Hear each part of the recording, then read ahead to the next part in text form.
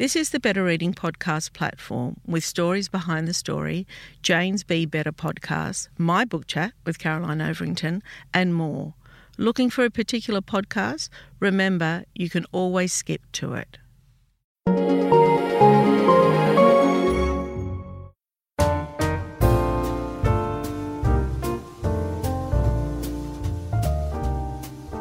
Welcome to the Better Reading Podcast, Stories Behind the Story, brought to you by Belinda Audio. Listen to Belinda audiobooks, anywhere, everywhere. Hi, this is Cheryl Arkle from the Better Reading Podcast, Stories Behind the Story. We talk to authors about how they came to tell us their story. Stella Remington, welcome to Better Reading. Thank you. Oh, do I call you Dame Stella? Or you have No, just call me Stella. Okay, Stella Remington is a best-selling author and former Director General of MI5. She joined the Security Service in 1968 and held multiple positions in espionage and counter-terrorism before she was appointed Director General in 1992. She was the first female Director General of MI5. She has written an autobiography and a series of novels about intelligence officer Liz Carlisle. Her latest novel, The Devil's Bargain, is another gripping political spy thriller. Stella is in the UK and, as I said earlier, so happy to have you here. I have never, ever spoken to a spy before. Well, here's your opportunity. It is my opportunity, and I'm super excited about it. I have spoken to over 400 authors, and I have never, ever spoken to a spy. Okay, what I want to know is how you became a spy, as much as you can tell me about your career path to becoming the Director General of MI5. Well, it was not a career that I ever expected to have, because in the days when I first joined MI5, which was in the late 1960s, you couldn't apply. It was a sort of secret thing and you had to wait to be tapped on the shoulder. Okay, so how did you actually become a spy? Well, I was in India with my husband. I wasn't working. I was a diplomat's wife. I had had a career, but I'd given it up to go with him when he got a posting. What was that career? The career, I was an archivist, a historical archivist. Right. And I was working in the India Office Library in London. I got married and my husband was posted to the British High Commission in New Delhi. And in those days, wives followed their husbands. So I gave up my job and I went off to India with him to be a diplomat's wife. And I was doing what diplomats' wives did in those days, which was running coffee mornings and jumble sales and appearing in amateur dramatics and such like things, when I was beginning to get bored and somebody tapped me on the shoulder, which was the classic way of recruitment to British intelligence in those days, and offered me a job. And the job was as a part-time clerk typist in the MI5 office in New Delhi in India. And that's how I started. How old would you have been? That was probably, I was about 31 or something like that, probably by then. Oh, okay. Yeah. So quite a bit older. Really? Yes, I wasn't a babe in arms. No, I'd been working for about 5 years probably, and after university, because unusually for those days, I actually went to university. A lot of women in Britain in those days didn't. We were expected to sort of have a little job until we got married, and then we would be wives and mothers, and that was it. Mm-hmm. But mercifully, my career went in a different way.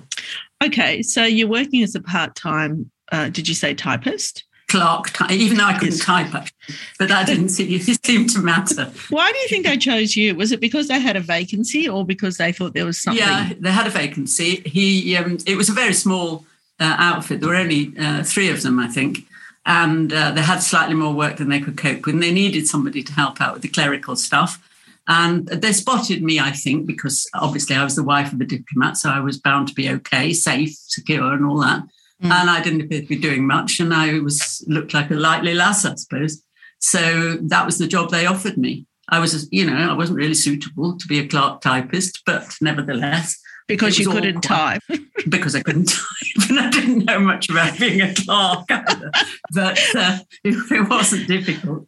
But it was fun, because it was a terribly exciting time to join the intelligence services, because it was the height of the Cold War. And India was one of the forefronts of the Cold War. Can you explain that further to me? What Yes. were some of the tasks that you were doing and what were you seeing?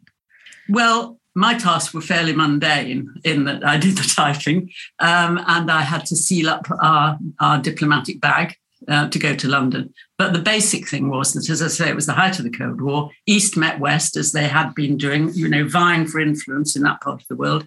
So there were lots of spies there. The spies came from the KGB and their allies in the Eastern European countries. From the West, we were there, MI6 was there, the CIA and the FBI were there. And we were all watching each other and trying to recruit each other. And I got involved in some of that, obviously, even though I was only a clerk typist. Anyway, I saw the results because I was typing the letters back home. And the job of the MI5 office in those days was to help the Indians with their security and to try and identify who the spies from the other side were, report them back to London so that their names formed part of the great sort of massive intelligence that was kept. Should they ever have appeared in London, we would have known that they were, part of the intelligence service, that sort of thing. That's what we were doing. And that's what I was doing. What's the difference between MI5 and MI6? MI5 is the Home Security Service. Our job in MI5 was to protect the country against serious threats to their national security, whatever they may be at the time. MI6 are our foreign spies. Most countries have two different services. MI6 works mainly abroad, collecting intelligence, trying to recruit people and that sort of thing. So they're the two angles of a nation's intelligence services. Mm-hmm. So when did you progress from being a typist clerk to what was the next step? Well, the next step was when we came back to the UK and I decided that I would try for a full-time job in MI5 because it looked more exciting than being an archivist. So I did, and I got a job. And it wasn't really until I got the job that I realised that MI5 was running a two-tier system in those days. The men did the intelligence gathering work. They were called officers, even though our services are not military. And the women were the other ranks, basically. And our job was to stay at home and help and look after the files and, that sort of thing. We were the helpers. And I didn't realise this, that this was a sex discrimination thing until I'd actually joined. And I think if I'd known in advance, I probably wouldn't have joined. But anyway, that's how it was. And this was the beginning of the 1970s.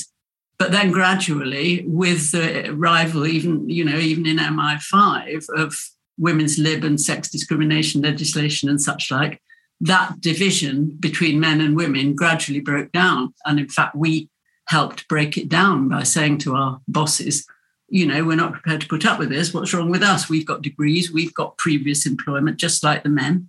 And they had to change. They had to give us a chance. And that's how I started, really, in my proper career. And what was your proper career? Well, the first thing that they did when we made our sort of complaint and said, we're not going to put up with this, they didn't quite know what to do. So they decided they were going to have to give some of us a chance. So the first thing was that I went on a course designed to teach us the skills we needed to, they thought in those days, to recruit human sources. And the first thing I had to do on this course was to go into a pub, and we're talking now about the 1970s, London, go into a pub and find out as much as you possibly could about anybody in this pub.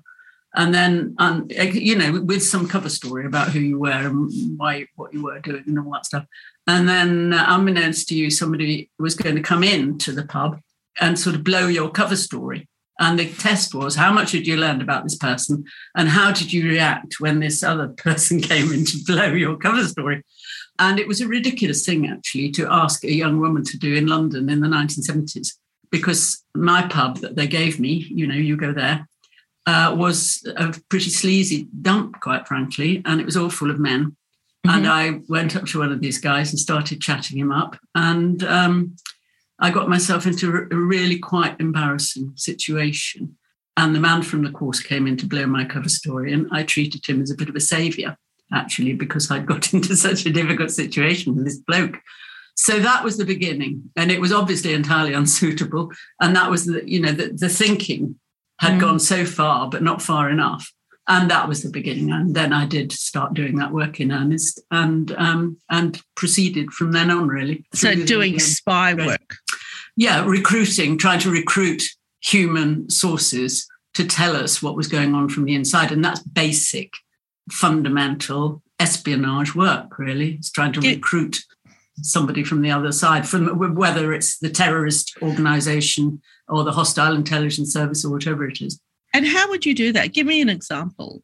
Oh, well, it's not highly defined. I mean, obviously, it depends what you're trying to do. I mean, it depends whether you're working against a terrorist organization, like in my case, in the 70s and the 80s, it would have been the IRA, or whether you're working against a hostile intelligence service, and it would depend. But I mean, what you have to do, you have to research the organization, you have to look at the people as much as you know, you have to identify somebody, if there is anybody who is looking discontented, you have to adopt some cover story, you have to get to know them, you have to da-da-da-da-da.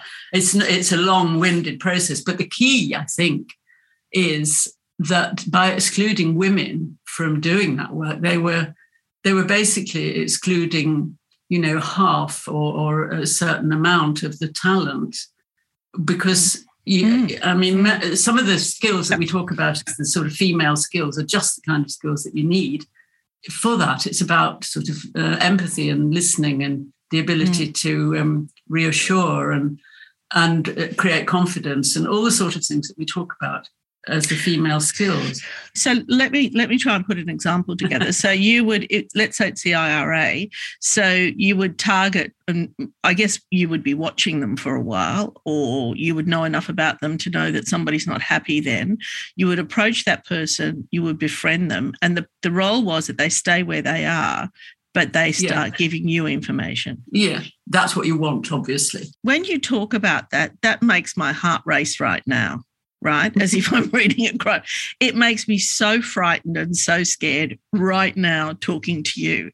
How did you feel? Were you frightened?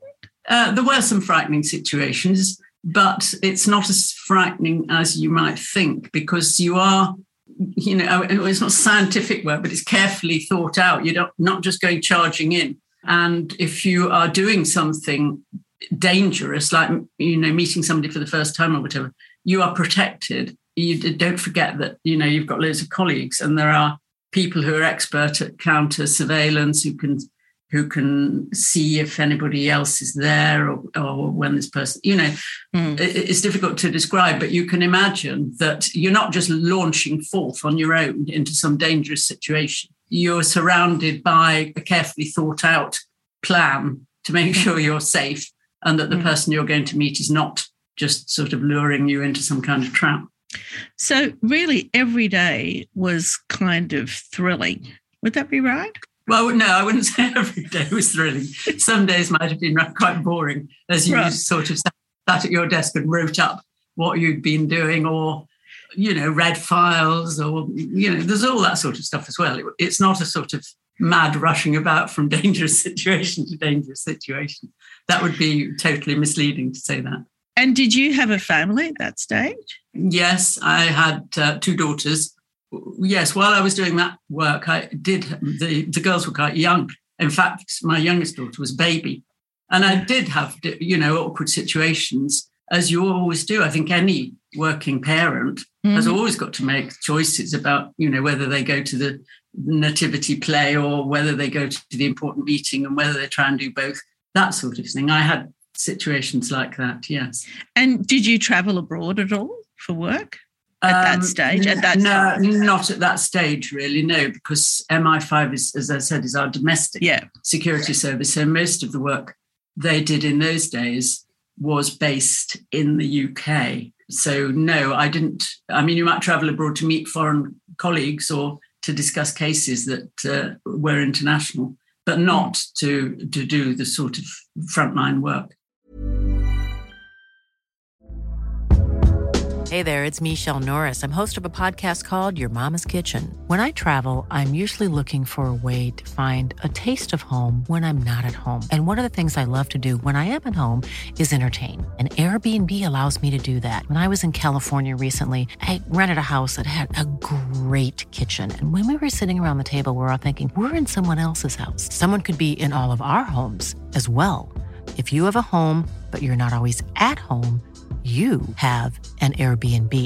Your home might be worth more than you think.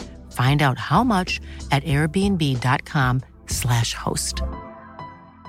Hey, it's Danny Pellegrino from Everything Iconic.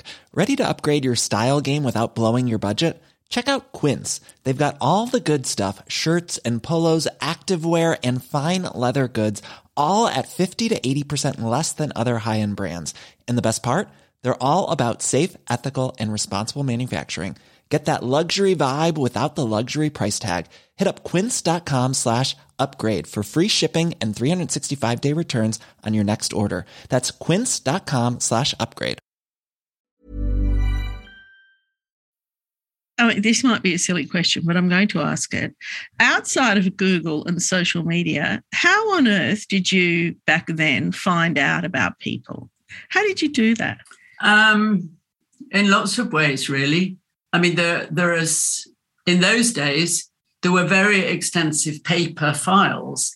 It seems incredible now to talk about it, but there were, and there was a lot of information in those files that you could, by research and whatever, you could find out. The basic means, I suppose, of espionage and counter-espionage are still the same. I mean, there is the sort of classic intelligence tools like, counter-surveillance, following people around to see who they're meeting, what they're doing, getting a feeling for the person. There is the interception of communications, which is the classic espionage tool, which means in those days, actually, there were only really two means of communication. And that was by ringing somebody up on a landline or by writing letters and putting them in letterboxes. So the interception of communications in my day was comparatively, was straightforward. You knew what you were doing. You either listened into telephones these are the sort of things for which you need official approval. You need a warrant, etc. So it's not just kind of casual, none of this. It's all very, very carefully structured and controlled. But in those days, as I say, the interception communication was listening into telephones or opening the mail. Nowadays, of course, these things are much, much more complex. And one of the problems for nowadays is how do you keep pace with the growth of digital communications, all these platforms, etc. And, how do you do it? And one of the problems is exactly that, keeping pace with the the development of communications of all kinds. Although, it's much easier to stalk somebody via Google and Facebook than it would have been back then. Well, that's true as well. I mean, there are things that are easier. Yeah. For example, listening in to conversations and things like that. It could be fundamentally said to be much easier now if you've got the technology and you know what you're doing. The world's rolled on in many ways, and some things are easier and some things are enormously more difficult. So back to the career path. So you did this for a few years. Tell me how you worked your way up. Well, I suppose then I spent quite a lot of time in counter-espionage because the threat in those days came from the Soviet Union and their allies, obviously.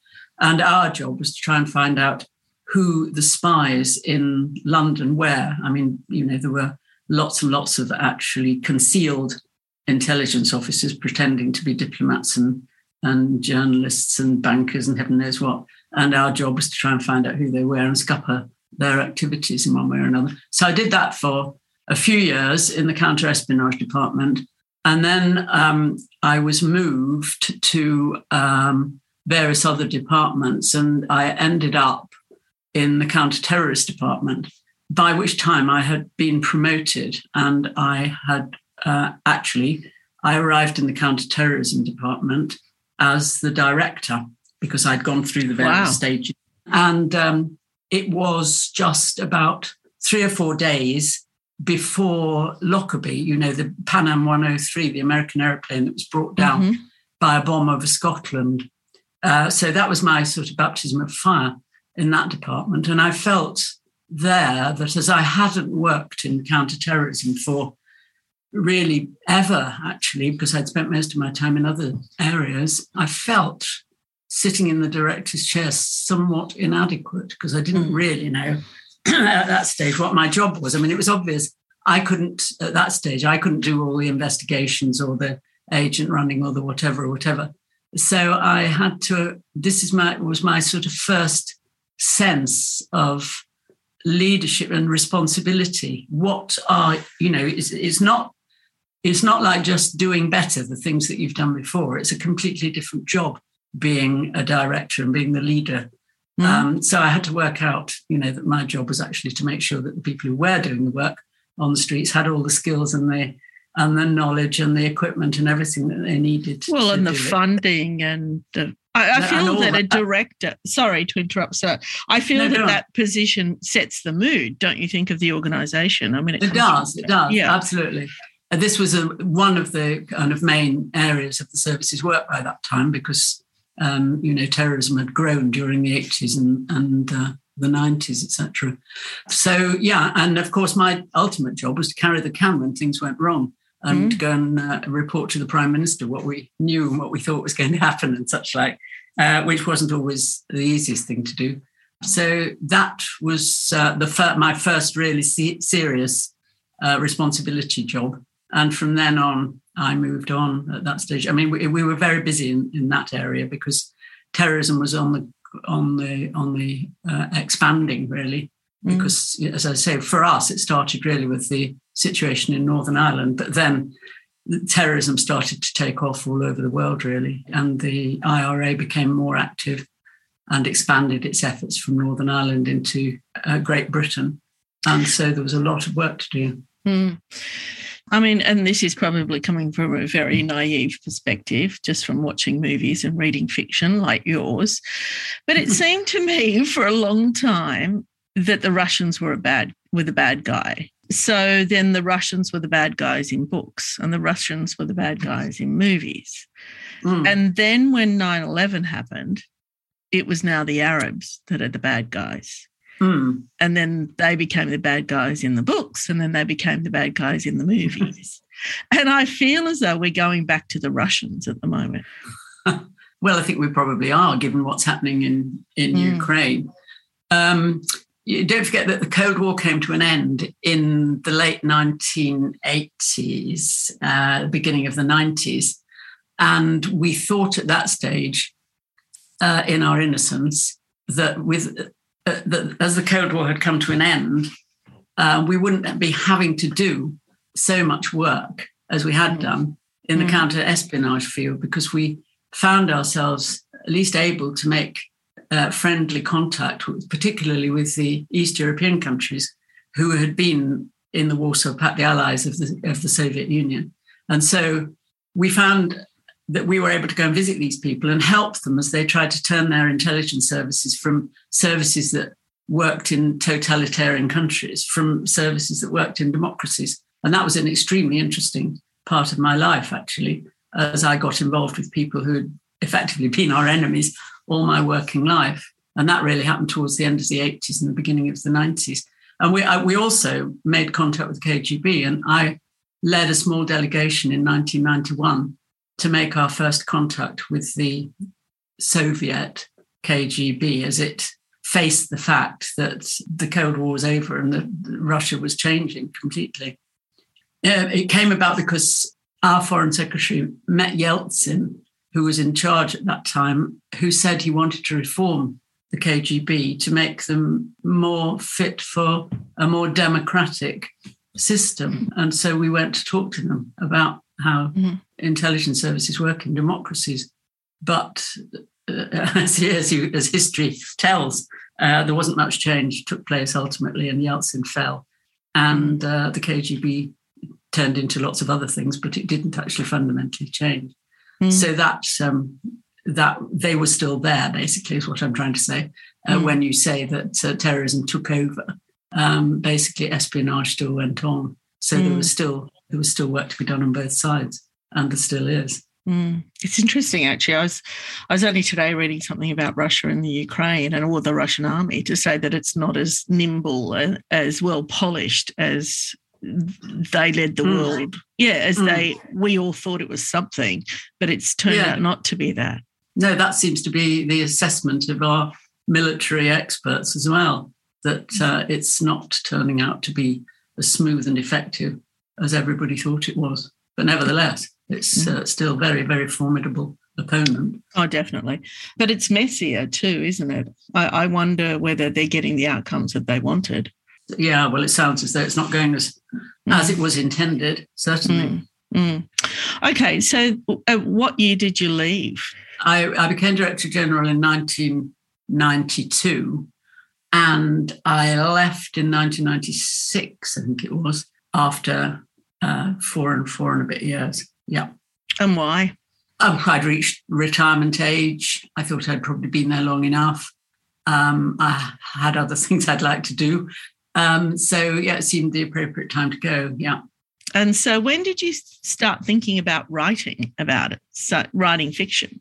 Had you thought about that in your career? Yeah, I'd often thought I'd like to write a spy story because, I've always read sort of police things and spy things and all that. So I thought I was annoyed by the fact that in all espionage, almost without exception, books, the lead characters were men. And I thought, that's not true anymore. Looking around my service, by then, there were quite a lot of women working in, getting on very well and doing very good work. So I thought it's about time we had a female. But I thought about this, but of course, when you're working, you can't do anything about it because you don't have time. So strangely enough, when I retired from that, the first thing I did was write my autobiography, which I'd never intended to do because it was, regarded really as taboo. But I had actually at that stage, I'd given quite a few talks to women's groups about, about the work-life balance and what it was like doing that kind of work with small children and the things that happen and sort of things all women now understand and know about and fight with. So I wrote my autobiography, which was not greeted with any great enthusiasm by my former colleagues. In fact, they didn't want me to publish it, really. I had to submit it for clearance, as all senior public servants do if they want to write about their career. And in the end, it was cleared and I published it. So that was how I started. And then after that, having kind of got used to the publishing world and having met a publisher, and because I started with Random House, and I thought, well, maybe this is the time when I can have a go at the thing I really wanted to do, which was writing a spy story. So that was how the first one of the Liz Carlyle books started, which was called At Risk. And I had a lot of help with that because it's not easy. I mean, suddenly turning your hand to writing fiction when the kind of thing you've been used to writing is sort of official documents and such like. Reports. And even though and all that stuff. Although I had a character in my head, which was Liz Carlyle. So that was the first book. And then I went on then. I got sort of into the skin of Liz Carlyle. And so Liz Carlyle went on doing various things and having an exciting career. So in a way, do you think that your career moved on for you to, you became a writer, an author, and were you approaching that as work, as your career? Like, did you have a routine where you would write 500 words or 1,000 words a day? Tell me how you approached it, because as you said, it's not easy writing a novel. No, it isn't easy. And at first, I didn't regard it as my career. I was doing other things. I mean, I joined the board of various companies and a charity. I chaired a charity and various things. So it was just one other thing at first. And then gradually, and so it wasn't, I didn't sit down every day and say, I've got to do this, I'm going to do this, I'm going to write this number of words. No, I never have actually done that. I think I write in bursts. I do a lot of full days at a time, and then I stop and start again, etc. When I get to a certain point, it's about thinking in between what's going to happen next. So it's not a sort of project, a fully formed project on any occasion. It's a plot, a broad idea of a plot, without knowing exactly what's going to happen or who's going to do it. So it sort of unfolds, I think, probably. Do you think that it is a prescriptive, your fiction, I mean, do you think that they're prescriptive texts for people wanting to be a spy? Do you think that? No, I don't. And I hope nobody would regard them as that. They are fictional works. With imaginary, but they are fictional works with experience. Well, they are. So the things that happen are broadly the kind of things that might happen, but they're not the kind of things that did happen. I bet you've never been asked that question. Not really. No, I haven't. I hope nobody does take them as a sort of guide, and I'm sure they don't. If they did, I don't think they would get very far.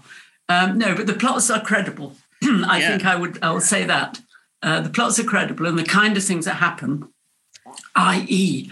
the way the plots unravel and the kind of things that Liz Carlisle does are the kind of things that she might do in real life. Do you think things are changing for women all the time?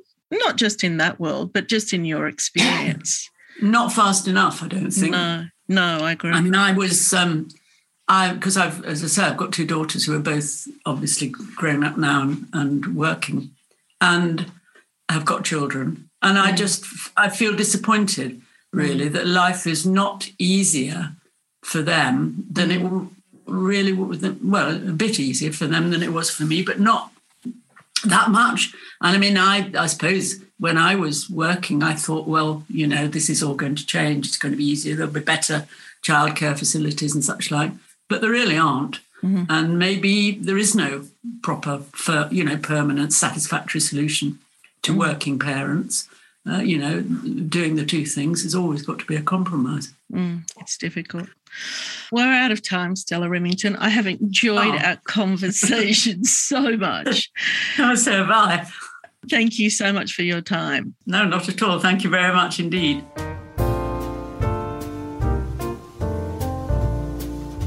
If you'd like more information about Better Reading, follow us on Facebook or visit betterreading.com.au. This podcast is proudly sponsored by Belinda Audio.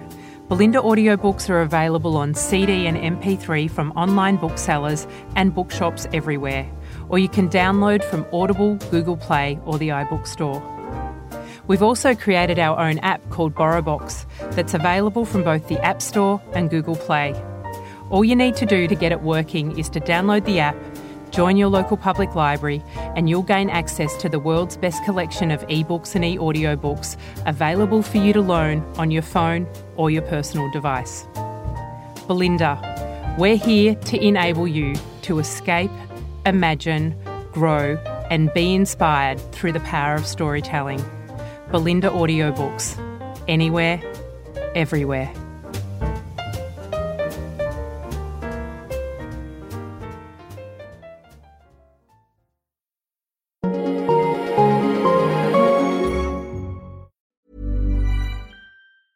Hey, it's Paige DeSorbo from Giggly Squad. High quality fashion without the price tag. Say hello to Quince. I'm snagging high-end essentials like cozy cashmere sweaters, sleek leather jackets, fine jewelry, and so much more. With Quince being 50 to 80% less than similar brands.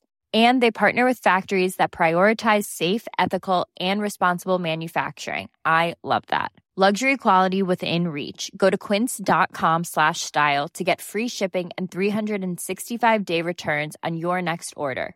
Quince.com/style. Even when we're on a budget, we still deserve nice things. Quince is a place to scoop up stunning high-end goods for 50 to 80% less than similar brands. They have buttery soft cashmere sweaters starting at $50, luxurious Italian leather bags, and so much more. Plus, Quince only works with factories that use safe, ethical, and responsible manufacturing. Get the high-end goods you'll love without the high price tag with Quince. Go to quince.com/style for free shipping and 365-day returns. If you enjoyed this podcast, leave us a review and check out the other podcasts on the Better Reading Network.